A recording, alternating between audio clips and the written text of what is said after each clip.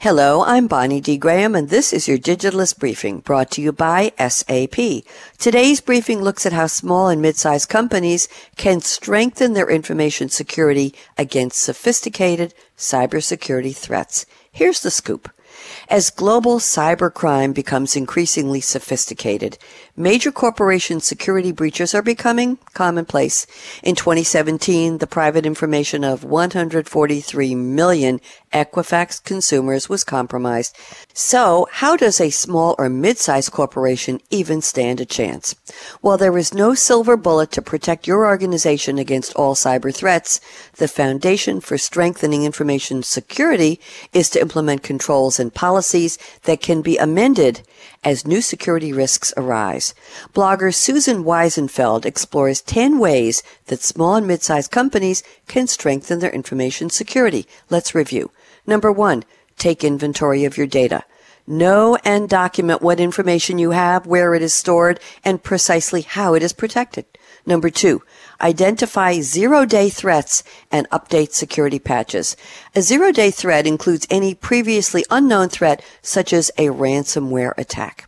Number 3, utilize antivirus and anti-malware software.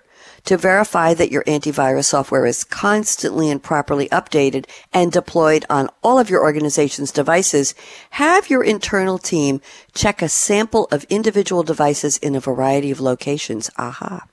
Number 4, encrypt your data.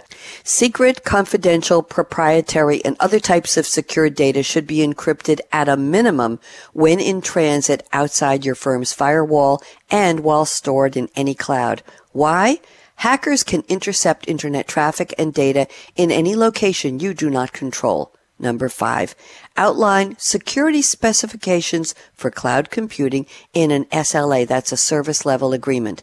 Cloud-based data centers and software applications pose a unique set of risks that should be outlined in an SLA, providing for location security, transmission security, encryption, and all other security related to cloud computing. Number 6, implement controls for data loss.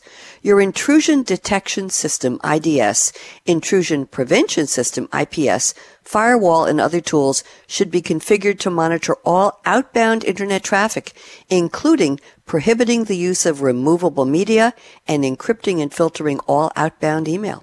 Number 7, document change control procedures. Each change to any of your software, hardware, or internal processes used to produce, store, or process your financial information should be subjected to documented change control procedures. Number 8, explore and document previous hacking events. It's been said that there are only 2 types of companies in the U.S., those that have been hacked and those that don't know they've been hacked. So, explore and document the circumstances of your previous hacking events, if there were any. Number 9, conduct security training. Require your employees, your vendors, and other stakeholders to complete an information security awareness training course at least once a year. And number 10, this is interesting, engage a third party for white hat, external and internal vulnerability scanning tests.